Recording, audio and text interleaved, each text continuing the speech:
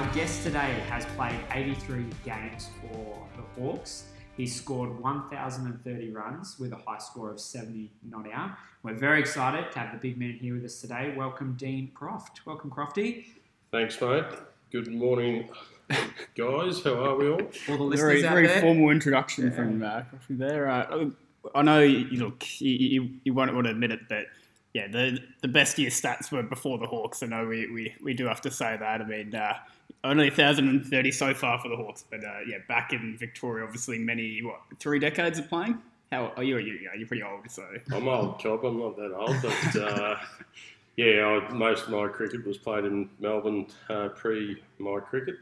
So basically, when the kids come along in the early 2000s, that's when I pretty much gave up the playing properly and just mucked around a little bit in the vets and in the one-day comp every so often. But had a few years off as well once Joel was born, and believe it or not, took up umpiring for 3 years because I was allowed to do that because I was getting paid to umpire where I was spending what I get paid over the bar on a Saturday night. So that was a different thing at home. So all good. Well, we'll get into the playing career and your time in Melbourne, but what's life been like for you and the family during this off-season, Crofty? Obviously a strange time with all the coronavirus stuff.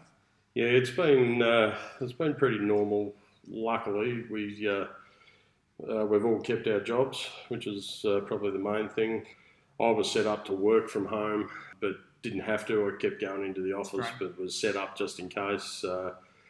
My wife works she does night fill at Coles at Helensvale, so she was very busy stocking toilet paper and pasta and things like that.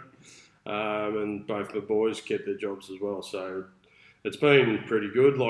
Had a lack of sport like everyone has, which has been a bit frustrating. Just things we take for granted that we get out and do, but just haven't been able to do it. But we're slowly getting there. And family and friends in Melbourne, must be hard seeing the situation escalate down there.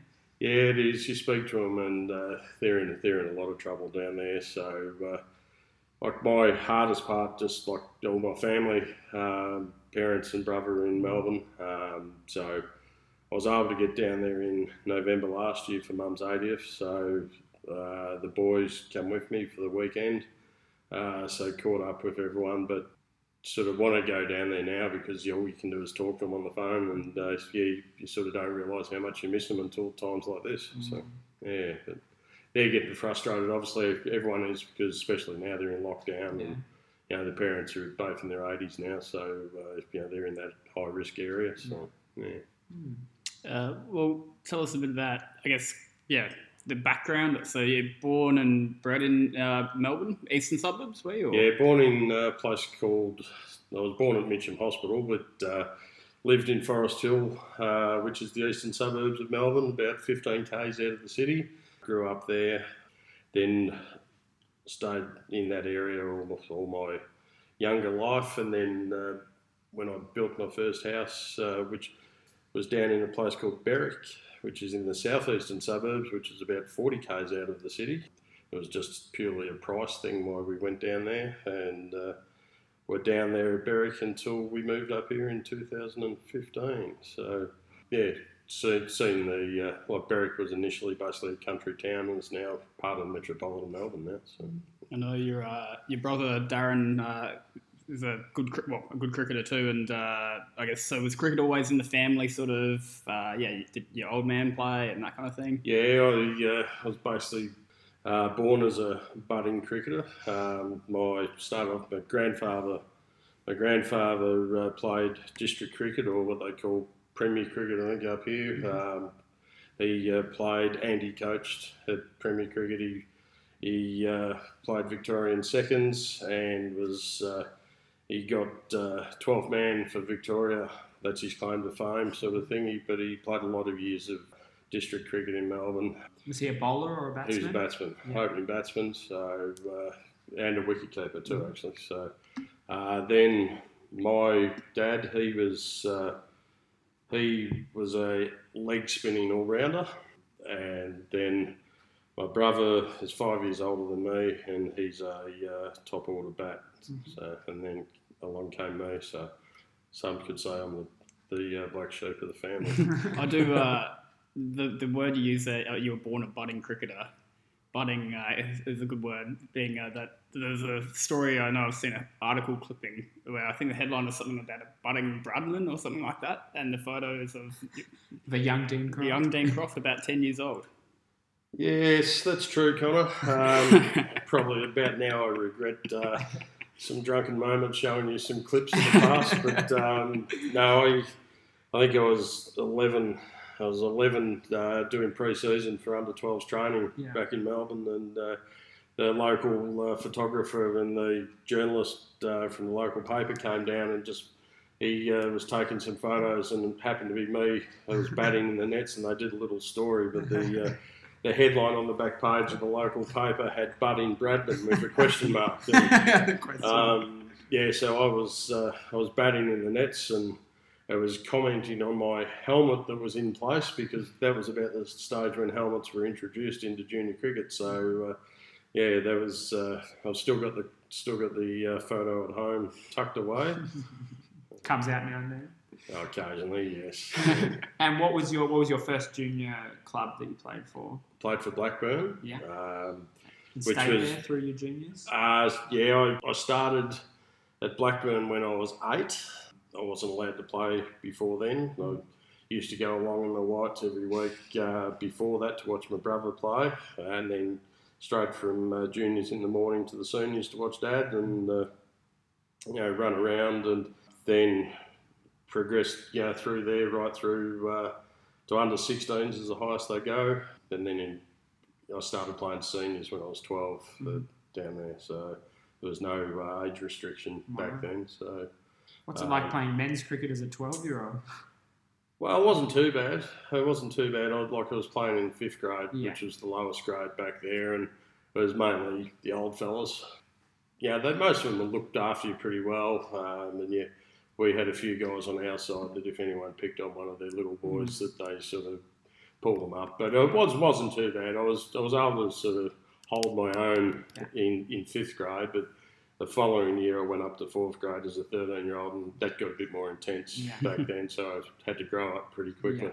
Did you get an opportunity to play with your dad and brother? Did you ever play in the same game? I did. It actually happened when I was 14 years of age. Dad was captaining the 3rds that year.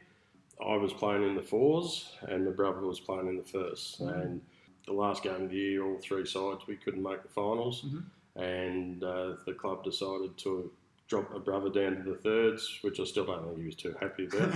And I got put up to the 3rds, so all 3 of us had a game together in the family photos beforehand, and it was a big thing and something I'm proud of. And my best memory of that game was, like I say, my dad was a leg spinner, and I dropped a catch at deep mid-wicket off Dad. I could still remember him kicking the ground and swearing and cursing. He had a fast bowler's mentality, but he bowled leg spin, and I could feel the eyes burning from a distance. And I can remember some of the older boys in the team going, "Settle down, Bob, he's your son." And his answer was, "I don't care, he's playing senior cricket, and he should catch that." So I left out the words that he actually said. Before we get into I guess the Queensland part of your life, I guess, but I mean, I know you've had the chance to be, I guess, with some people like David Saker, some pretty well-known, I guess, people in the cricketing world. Yeah, Dave Saker was a couple of years older than me, but he played for a neighbouring club to where we played, but went to the same school. So he predominantly played against my brother in junior cricket and early senior cricket. And like I say, I was just the little brother who hung around and all that. So was fortunate enough to play Dave as a young bloke, and he was quick enough for me back then. Then Dave went on and he went to Richmond in district cricket, and as I say, the rest is history for him. He played district cricket and then went on to played a lot of years for Victoria, then went down to Tasmania to finish his career. So I sort of stayed in touch with him. He lives up on the Sunshine Coast now, so occasionally, say good day to him and all that. And when he was coaching Victoria and the Renegades, we were lucky enough. Sakes was able to get us in, me and the boys, into the rooms and even into a few training sessions with them, and it was all good. You guys got to meet Morley. Arguably, it depends how you look at it, arguably the greatest bowler ever. I mean, you guys got to meet Morley? Yeah, there was the Junction Oval in Melbourne. This particular year, the Renegades were having a centre wicket practice. It was just before their season started for the Big Bash, and they were a few players short, so myself and the boys got invited to field as part of the intra-club game they were having, and my claim to fame there was Nathan Reardon absolutely smashed one, and the big fella's run around the boundary and taken a screamer on the boundary. So that was a bit of fun, but also Simon Helmut, who coached Victoria and has coached Australia A and the Renegades, obviously, he was played under 12s with me. So as he keeps telling everyone when I'm around, I was his first captain in cricket. So he went on to play Premier Cricket or District Cricket, and then obviously his coaching has gone through the roof. So same thing, he was able to get us into the rooms, and we were pretty fortunate, like especially the boys, being able to get in the rooms amongst the players. So yeah, it's good. Did you have a favourite player growing up? Not really, but back in the 80s when I was a teen, obviously Greg Chappell as a bat and Lilly as a bowler and all that sort of thing. But there's not really one that stood out. Obviously when Warnie came along, Warnie was just incredible. So remember Bertie's chat a while ago about it, but Warnie was just a freak, and to me, a lot better than Murali. Murali took a lot of wickets on the decks overseas, which favoured him, but Warnie took them everywhere. So, Moving up to the Gold Coast, so 5 years ago now? Yes, June 2015 we moved up. So through work, I basically got an offer too good to refuse to come up with work. So had to be one in, all in back at the time. So at the time, my oldest boy, Brad, he was 16 and heavily entrenched in sport down there with baseball and had a girlfriend. So he was a hard task to get up here. He didn't want to come. Joel was really keen because he was 13. He was really keen, and my wife was really keen. So Brad gave us a fair bit of heartache about it, and then it come down to, basically we decided, is it fair that a 16-year-old's going to dictate my career? So we had a good heart-to-heart and said, look, when you're 18, you can go back to Melbourne if you like. So he moved up reluctantly, and probably after about 6 months it went the other way, where Brad was so happy we come up here, and Joel was a bit hard to get. He's just found it a bit different, the lifestyle and everything. So he was expecting it all to be theme parks and beaches and all that, like when it's on holidays, but a different story going to school. So where Brad tried the long distance relationship as a 16-year-old, we know it's never going to work, but he knows best. And then he eventually, after about 9 months, they called it quits. It was just too hard, and he's fallen in love with a Queenslander. And if we went back to Melbourne tomorrow, he'd stay. So, so no, it all worked out well. Yeah, it's hard with those massive life decisions at the time, but then it's only with time, I guess, you can reflect back and see the benefits. So, yeah, no, it's all good. We, I know myself and my wife, we couldn't go back to Melbourne now. Just love it, the lifestyle up here. It's really good. So after this beautiful weather that we're having, it's fantastic. So did you get straight into cricket basically the first summer you were up here? No, we moved up June 2015. So by the time the cricket season came around, we were still getting settled up here, and spoke to Joel about cricket because he'd been playing juniors in Melbourne. He didn't want to play. That was when he sort of was a bit, down in the dumps about moving up here. So in the end, we got him into the start of the 2016-17 season. So we come down, we saw the Hawks had a registration day, sign-on day. So he just walked in unannounced and first person who greeted us was Conrad at the door, and by the time we walked out, I was signed up to play seniors, and it was all good. So so I've had a very enjoyable 4 years here so far. I guess let's get into your playing career, Crofty. 2 halves, I guess, well, more than 2 halves, 3 quarters and 1 quarter in your time with Melbourne and your time here. Describe what was your playing style? Primarily a batsman? Yeah, I was, like in juniors, you obviously dabble a bit of everything. I was like under 12, so I was a bat. I was always predominantly a bat and tried to bowl medium pace in under 12s. Then in under 14s, I ended up wicket keeping because we didn't have anyone, so I'll have a go. So I did that. Then under 16s, we had a keeper, so I then was dabbling in leg spin, trying to take over from the old man. Not very successfully. So I got playing into the seniors and I was bowling leggies as well, but batting top order and bowl, half a dozen overs in the seniors sort of thing. It wasn't going too bad, and then as an 18-year-old, we got a new coach into the club he was a spinner, so that put an end to my spin bowling. Yeah. So I just tried to concentrate on my batting from then on. So but batting is number one. Yeah.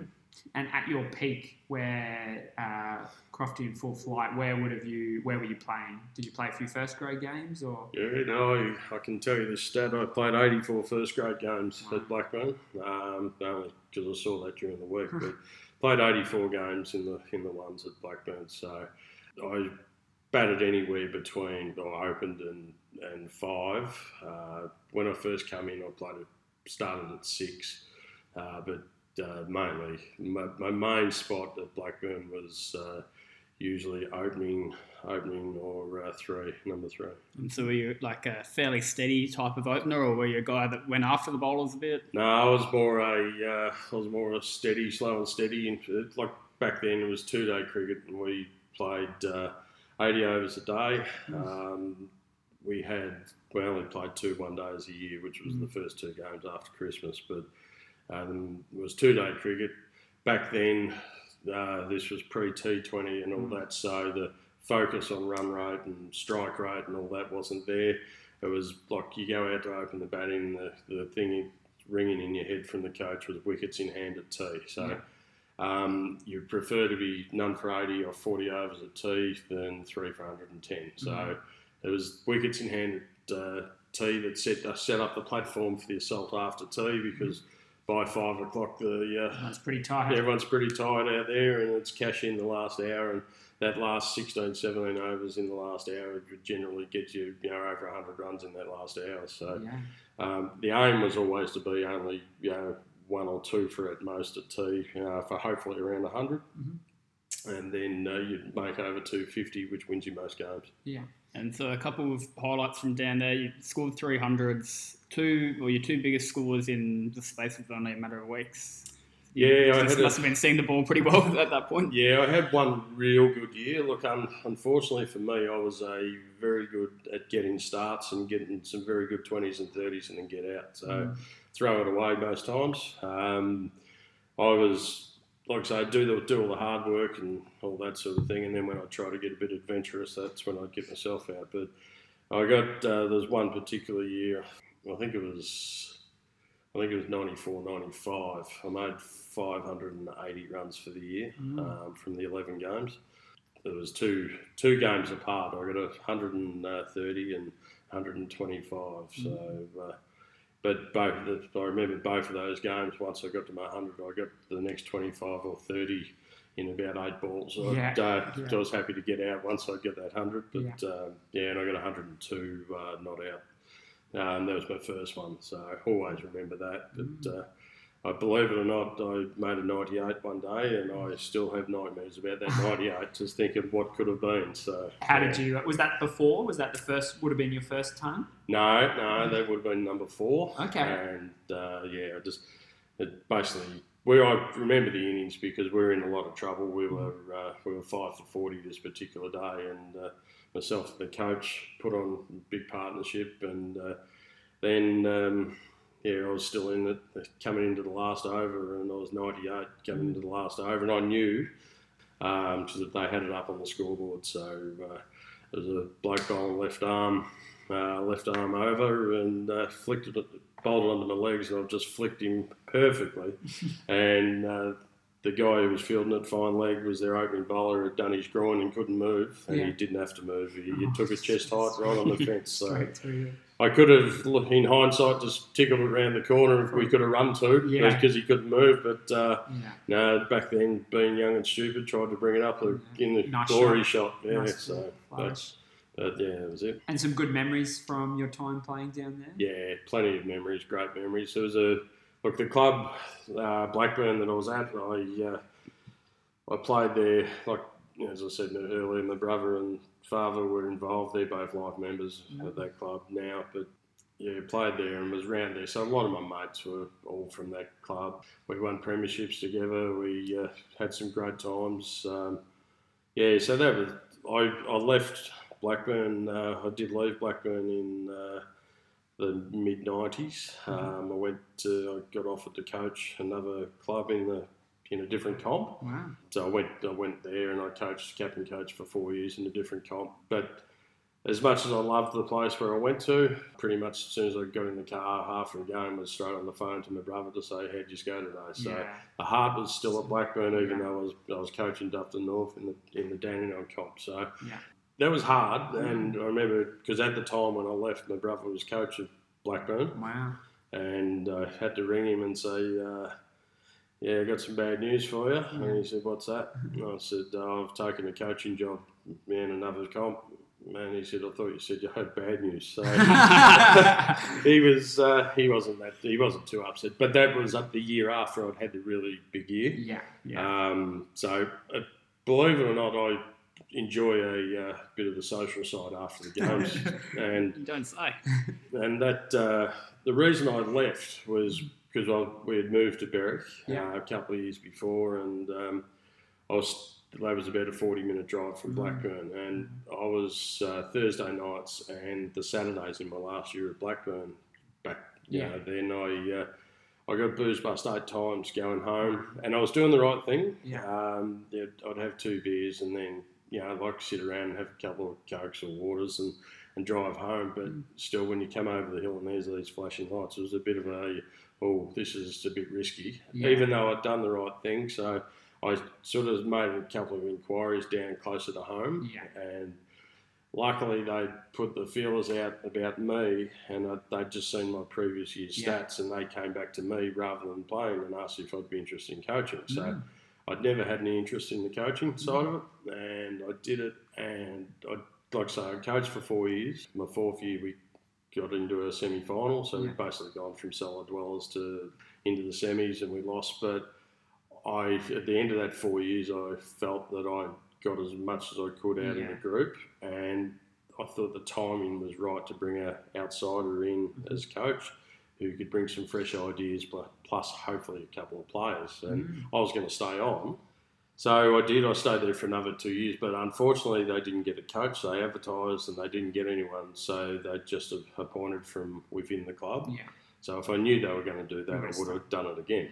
But not to be. Well, so I had, like I say, I ended up 6 years there at the club, and then the kids come along. So I kept playing when Brad was born, but when Joel was born, I did the right thing by Nadine, and like I say, I said I wouldn't play, and which got out of training and all that side of things. And then I had 3 years off, which I umpired, and then I slowly crept back to Blackburn and was filling in the odd game here and there. And once the boys were old enough, I was taking them to cricket with me, so that was no pressure from Nadine then, because I was taking the boys with me, and then my father was there to look after the kids while I was out in the field, so it all worked out well.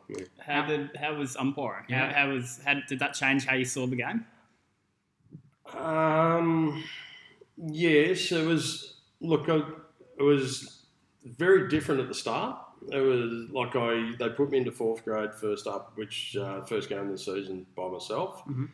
And then I got a very good report there because down in Melbourne, the 2 captains get together at the end of the game and they have to do an umpire's report every game.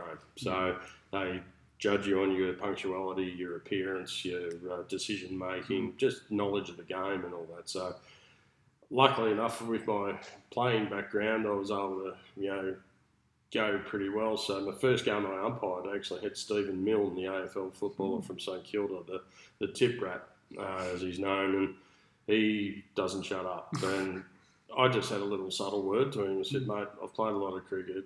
The crap you're carrying on with doesn't cut up with me, so just get on with it. And he was good as gold then. So I went to the 3rd grade next game, did it by myself as well, got a great report. Then I went to the 2s the next game, so I then had a partner. And having a partner was so much easier because you can sort of switch off a bit when you go to square leg. It's just not a full 80 overs concentrating. And I did 3 games in the 2nd grade there and then got into 1st grade and then did from then on in 1st grade, which the first year it felt different, because you walk off at the end of 80 overs standing in 30-degree heat and you think, what have I got out of this? Where you're used to walking off as a winner or a loser. The 2nd year I really, really enjoyed it. It was pretty good cricket and best seat in the house, as they say. Yeah. And then the 3rd year it would start to get, I prefer sitting under a tree having a beer watching or playing. Yeah. And that's when I gave it up then because I wasn't enjoying it as much. Fascinating. Do you bring some of that down to some 5th grade matches, some of your umpiring expertise?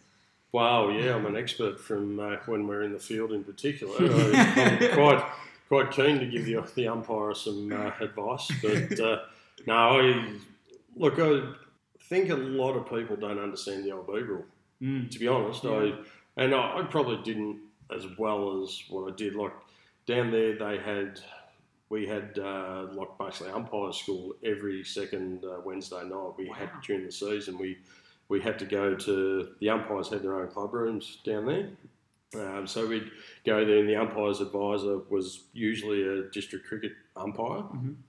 And he'd go through and he'd have a rule of the week or whatever, and they'd read through your reports from the captains. If there was a common theme there, he'd bring that up and all that sort of thing, and they'd pull you aside and say, look, we've got this report from last week and they reckon you're over the top on this or whatever. But that was really good. It's pretty high standard, yeah. It was. And the only unfortunate thing, and with much respect to our umpiring fraternity, there was a lot of elderly gents who were umpiring down there, and their main thing was how many LBs did you give, how many blokes did you report? Right, where my first thing would be, you come back to the umpires' rooms on a Saturday night to drop your paperwork in. I'd say, how did you go today? Who won, or who made runs, or who made wickets, who took wickets. But their thing was how many LBs did you give, and you blokes have got it all wrong. So that's when I really thought, this is not for me because they're a different breed. Loving this umpire chat. We have a lot of listeners and club members, especially in the lower grades, who are responsible for umpiring their teammates, myself included. What advice would you give to someone who is forced to umpire? Just basically, you're in control of the game when you're out there, and don't get swayed by the opposition screaming at you, constant appealing. If you make a mistake, you think, I might have got that wrong, he might have hit that one or whatever. The biggest mistake you can do is then try and even up. Yeah, sure. Because generally, then you've made 2 mistakes. Right? Just, like anything, you umpire your own game while you're out there. Don't get sucked in by people like me who are in the field, saying that was out or whatever. Basically, if you don't think it's out, don't give it out. Like the old benefit of the doubt goes to the batsman, and there's so many times even with official umpires, the first 2 LBs are absolutely plumb and given not out, but the third one's nowhere near out, and they put their finger up for it. So, like I say, you don't try and rectify it wrong because it just makes it worse. Yeah. It's great chatting to Crofty and hearing some of his experiences of his time in Melbourne. We'll get back to that very soon. But for now, we're going to flash back and take a listen to last week's episode with our good Welshman friend, Richard Dicky Sen. Literally, the way it was, went on Google, cricket clubs on Gold Coast, just all of them came up, sent them a message. Yeah, keen to play, not looking for money, willing to coach, all that. And Helensville was the only club that responded to me. Really? Out of all of Australia. Wow. Was that Dave? Yeah, Dave. So Dave responded to me. I applied for ones in Melbourne, Brisbane. I even went Adelaide, and only club that responded. Wow. Make sure you go back and have a listen to that one. But for now, back to Crofty. So I wanted to get into your first game at the Hawks. Was it 4th grade, 5th grade? I was in 5th grade. Who was captain? Adam Bell was captain. We played at the home of cricket. It had Sam Loxton number 5. We played up the top there. We played a lovely team. Welcome to the Gold Coast, Crofty, and we played a lovely team called Palm Beach. We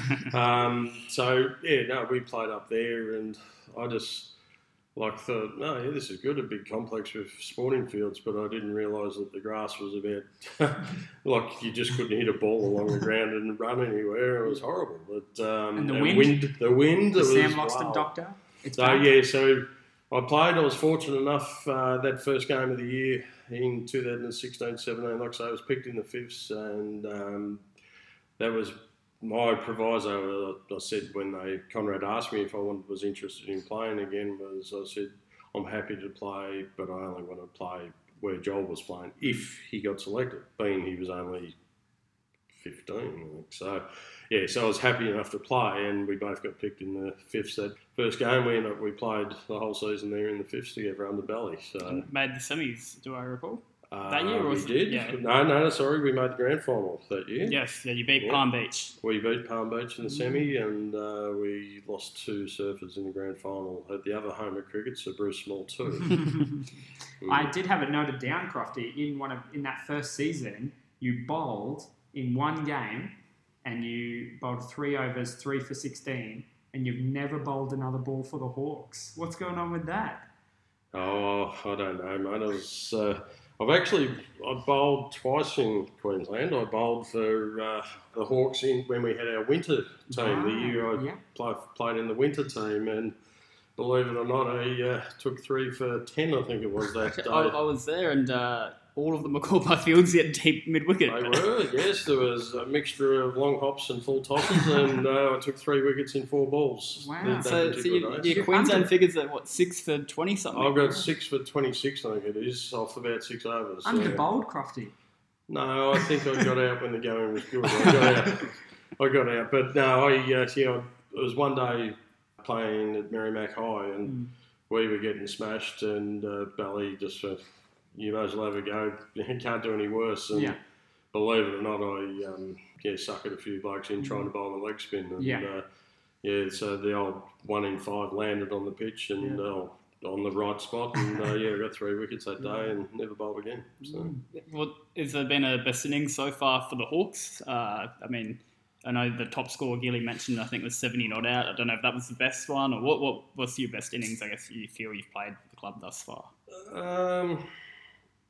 No, I haven't had many. I'm getting too old, mate. But no, I don't think it was my best. I've had a few 30s. Like the first couple of years I was here in the 4th grade and 5th grade, and I had a few games where we're in tight spots chasing, and sort of got 30 odd not outs or 40 not outs to see us home. So I placed more significance on that, on those sort of ones that where you've done something to really win the game. Yeah, we won the game with the 70 not out against Alberton, but we won easy. So I think the ones chasing seem a lot better. And you've had not only that first season, but at least 1 more, if not 2 more runs at finals. You've had actually a good run of it here, I guess. I know there's not been any premiership just yet, but you have had the opportunity to play finals on multiple occasions? 2 years here. We had,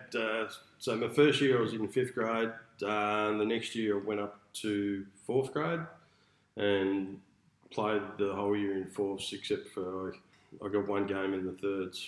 Played in the 3rds up at Mount Tambourine under Dave. Some could say it was earned on merit. Others could say because they needed a driver to get Joel from under 17s up to Tambourine. But I really enjoyed the 3rds, just that one game that we did play, because it sort of brought back a bit of the old days to me. You know, it was a bit more competitive and just the doing proper warm-ups rather than, you know, putting the shoes on 5 minutes before the game and all that. So did enjoy it. But then last season, 2018-19 in the 4ths, that was the year Bally was captain again, and he handed the reins over to me, the captaincy reins at Christmas, and we got beaten in the semi-final. So we shouldn't have lost that one. That's probably the semi-final that hurts the most, because we had it in the bag. We playing Broadbeach, who are a really good side, and we kept Broadbeach to 140, I think it was, 136, and we needed about 20 to win with plenty of overs, and I think we basically lost 6 for 8 or something, but we ended up, we lost by a run. So a run, I think it was, or it was only a couple of runs. Yeah. It was only... Went right down to the last ball. We basically we blew it. So simple as that. So just, it was disappointing, that one. But as it turned out, the next week, it got rained out. So we would have been the lowest side in the grand final. Yeah. We wouldn't have won anyway, but still it would have been nice to have an opportunity. Yeah. So, because at my age, you never know when you're going to get that opportunity again. So. And the captaincy is something you enjoyed, something you'd do again? Yeah, I do enjoy it. Look, it changed me down in Melbourne when I captain coached. It made me grow up. Yeah. It made me realise that not only my behaviour on the field, but I'm responsible for the other 10 guys out there. So things where when I was at Blackburn, I used to chirp away and chip away because I was able to hide under my brother's coattails sort of thing. And, you know, but when I was captain coach, it made me realise that you have to be a leader, and, you know, what you need your guys to act like on the field, you have to be doing it as well. You're responsible for it. Yeah, so that was good. I really enjoy the match day side of captaincy. And, you know, especially as I'm getting older, I love doing it with a few of the younger kids in there as well. So just trying to pass on. Like, I'm not interested in batting, you know, high up the order now. I'm just happy, you know, being in the team with a good bunch of blokes. And if it means I bat at number 9, I bat at number 9. Just, you know, I'm just there for, you know, hopefully see the kids come on these days. And I want to have success. I'm still as competitive as ever. Unfortunately, the ability's not quite there anymore, but I still want to win. Don't get me wrong. So I really enjoy the captaincy side of it. But like I don't miss the political side of the captaincy part. It's the same in every club. So for those people who whinge about certain things, it's the same everywhere. Yeah. So we won't dwell on too much on last year, but it was a tough year, obviously 5th grade. But actually, what was your captaincy record? I had to fill in 3 times last year. Connor was captain for Craig Webber, and unfortunately for him, or fortunately for me, we had 3 wins in the 3 games. So we'll just note that away.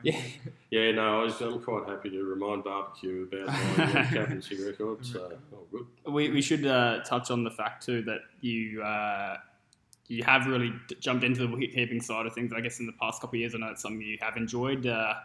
Was that something where, did that come up because you needed to fill in one time and you enjoyed it, or what happened there? Yeah, well, it happened early in the season a couple of years ago when we had Jeremy Gale was keeping in the 4s. Glenn Banfield was in the 3rds, I think it was.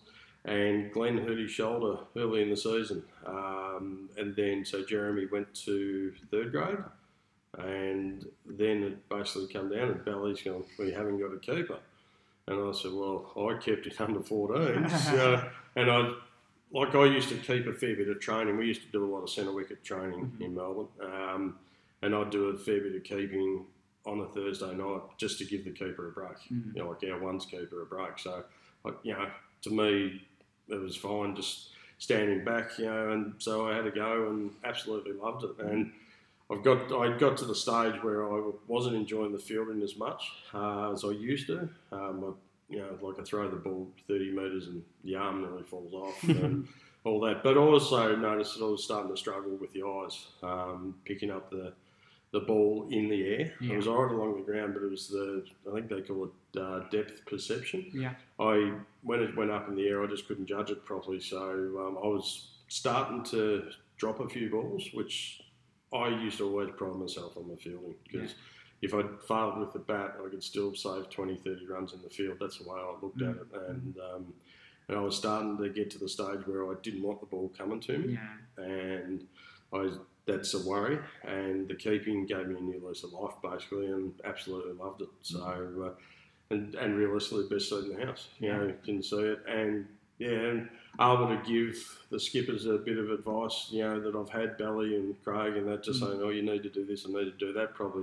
They probably wish I'd shut up sometimes, but no, it was good. Got a couple more questions jotted down here before we go into the throwdowns to finish. But I know a memorable one for you. Maybe I'm stealing something that would come up in the throwdowns, but being there for Joel's 100, you're one of the hard men of the club. But I think you got a little bit emotional that day. You were at the other end when Joel went and scored his maiden 100. Tell us about that. Yeah, we were playing at Runaway Bay, number 3, down the bottom. Decent cricket grounds down there where the ball runs, but we were in a little bit of trouble early, and Joel and Fieldsy had a massive partnership that day.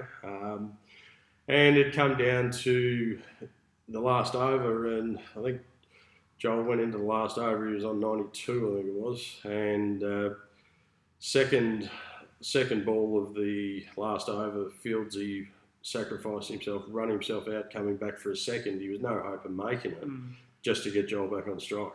So, which was great at Fieldsy. But so I came in to bat, and there was 4 balls left in the innings, and Joel was on 97 with 4 balls to go. So I said, "Do you want to know how many you are?" And he says, "No." I said, "Well, you're 97. You might not get this chance again." So he hit the first one down to deep long on, and I charged off like it was Carl Lewis, and I took off, and I come back for the second and made it easily. Relive the glory years. So Joel's on 99 with 3 balls to go. So I'm ready to take off. Next ball, he just pats it straight down the wicket. I nearly run myself out because I was just running, and he's just blocked it back to the bowler. So all good. Second last ball, the bloke gave him a full toss and he just hit it straight down the ground for a single. So that was his 100. Big moment.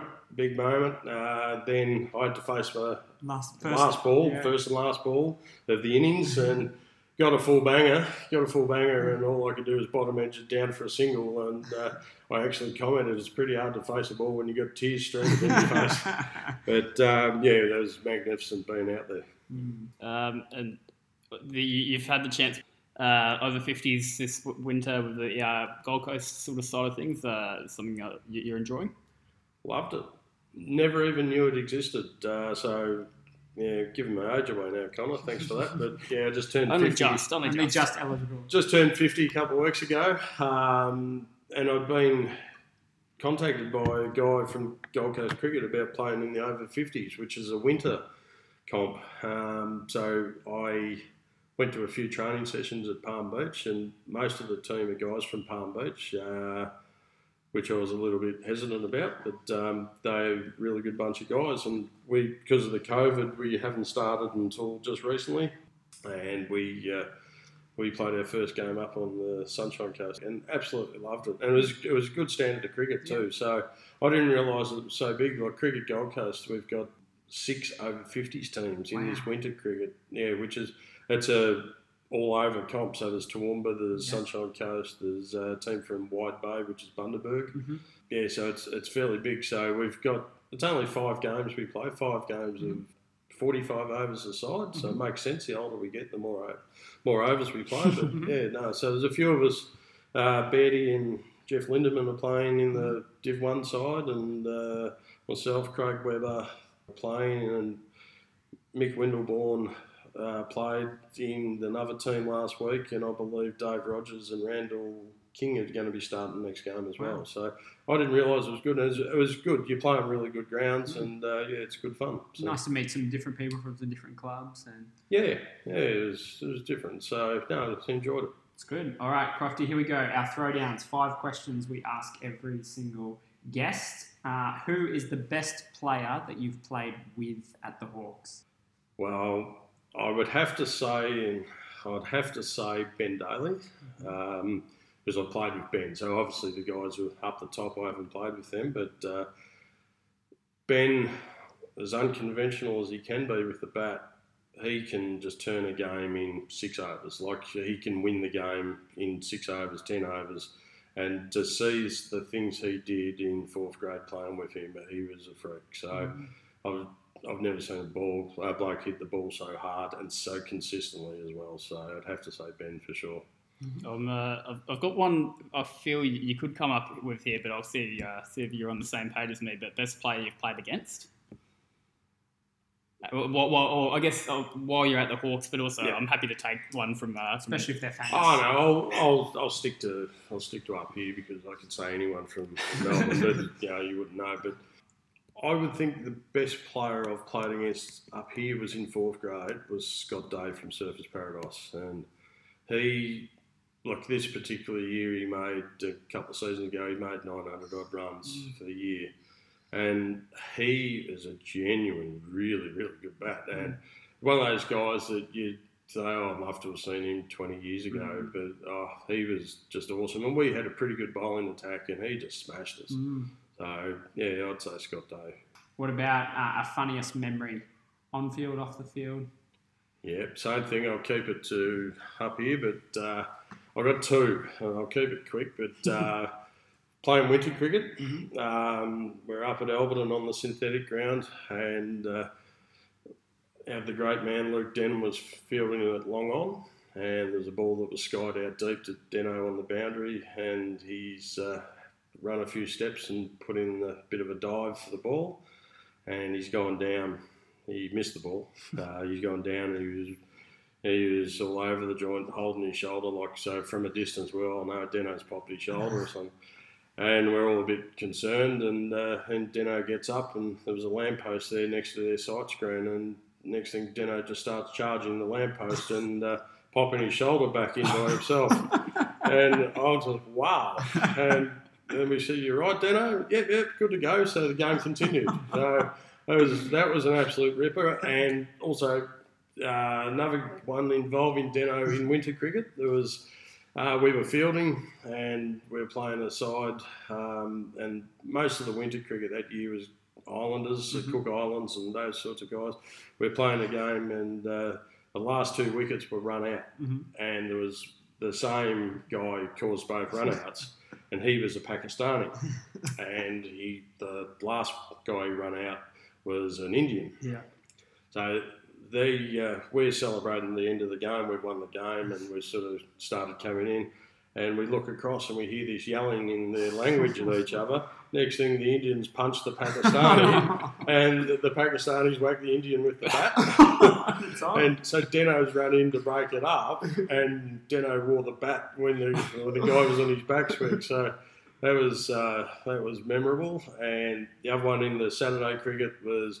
We played Alberton at Brockman a couple of years ago, and there was a fair bit of argy-bargy from one guy from Alberton. I won't name his name, but he's well known apparently. And he replaced Tony Vella as the umpire at square leg because he thought that Tony was cheating, which Tony took a bit of umbrage at because no one likes being called a cheat. Yeah. So, we get decisions wrong or whatever, but he kicked Tony off the ground, so it caused a fair bit of words amongst the two teams. Anyway, it got very tight at the end, and Bally was batting, and this guy had been keeping. So we needed 4 to win off the last over with 1 wicket in hand, and this guy brings himself on to bowl to Bally, and Bally's hit the first one through covers for 2. Then the next ball, this guy who was given all the grief bowls, Bellies edged it straight between the hands of second slip over his head for 2. We win the game. And so I was umpiring at that end, and I put my hand out to shake his hand and give him his cap back, and he just snatched the cap and wouldn't shake my hand. So I reminded him that he was a great bloke. But then we've all shook hands, and then Bally's run up to this their guy who was captain also, and said, "There's 2 types of W's out here, mate. One's a winner and one's a wanker." And I'm a winner, and started running off. And this guy started chasing Bally. He chased him right across the field at Brockman, and he was making like monkey noises, and everyone thought it was going to be on for young and old. And this guy just started chasing Bally, making monkey noises, and everything calmed down in the end. But I've never come across this bloke ever. But it's just there's 2 types of W's out here. I'll never forget that. It's very good. A favourite win for the Hawks?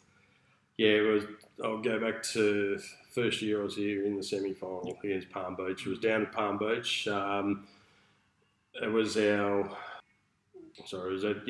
Malawa. Palm Beach were the only team they had in the 5th grade. Was their only team in the finals that year, so they had their whole club on the hill there, just hurling abuse all day. So it's fairly intense out there. Every batsman, was getting send-offs. Every fielder, was getting abused non-stop. But they were undefeated at the time. Palm Beach, very good side. And then we rolled them for 92 in the semi-final. Same, Joel had a cracker in the semi. He took 3 for 16 or something like that in the semi-final. And they all just came out, we'll hit this little kid out of the park and sucked them in sort of thing, which we had great delight in telling them too. But, 15-year-old just got them out. So we passed them 3 down in the semi-final. So, that was a ripper, because just the amount of abuse that we copped over the field and from them, because they just couldn't handle being beaten. It was the first time they got beaten for the year, so it really stood out that we won, and unfortunately we blew it in the grand final the week after. Lastly, Crofty, what keeps you coming back to the Hawks, mate? The love of cricket, as Simon Vanderkirk said a few weeks ago, just need that me time or Blake's time. That's very important. But just love of cricket and love just being around the boys, and also playing with my son as well. It's just been really good, and being close to home is just really great place to be around. It's great. Well, thank you so much for your time, Crofty. Thank you. My pleasure. Thanks for having me. Thanks for having me. I really enjoyed that chat with Crofty. I didn't know a lot about his background. It makes sense. The majority of his life he's lived in Melbourne, but it was great to hear about some of his cricketing stories and even the umpiring. I really enjoyed that and his story there. So it was great to get to know him a little bit better. Yeah, I guess I've been really fortunate being close to Crofty for a long time now. So I guess I knew a few of those stories, but it was great to get him to elaborate on a few bits and pieces and. I felt like that was another really good chat. So anyway, look, next week on the Hawkcast, we speak to an up-and-coming Hawk in Jimmy Guthrie. He was great. Here's a little bit of what you can look forward to. New batsman at the crease. I bowl the rankest local toss ever seen. Going for the Yorker? I don't know what.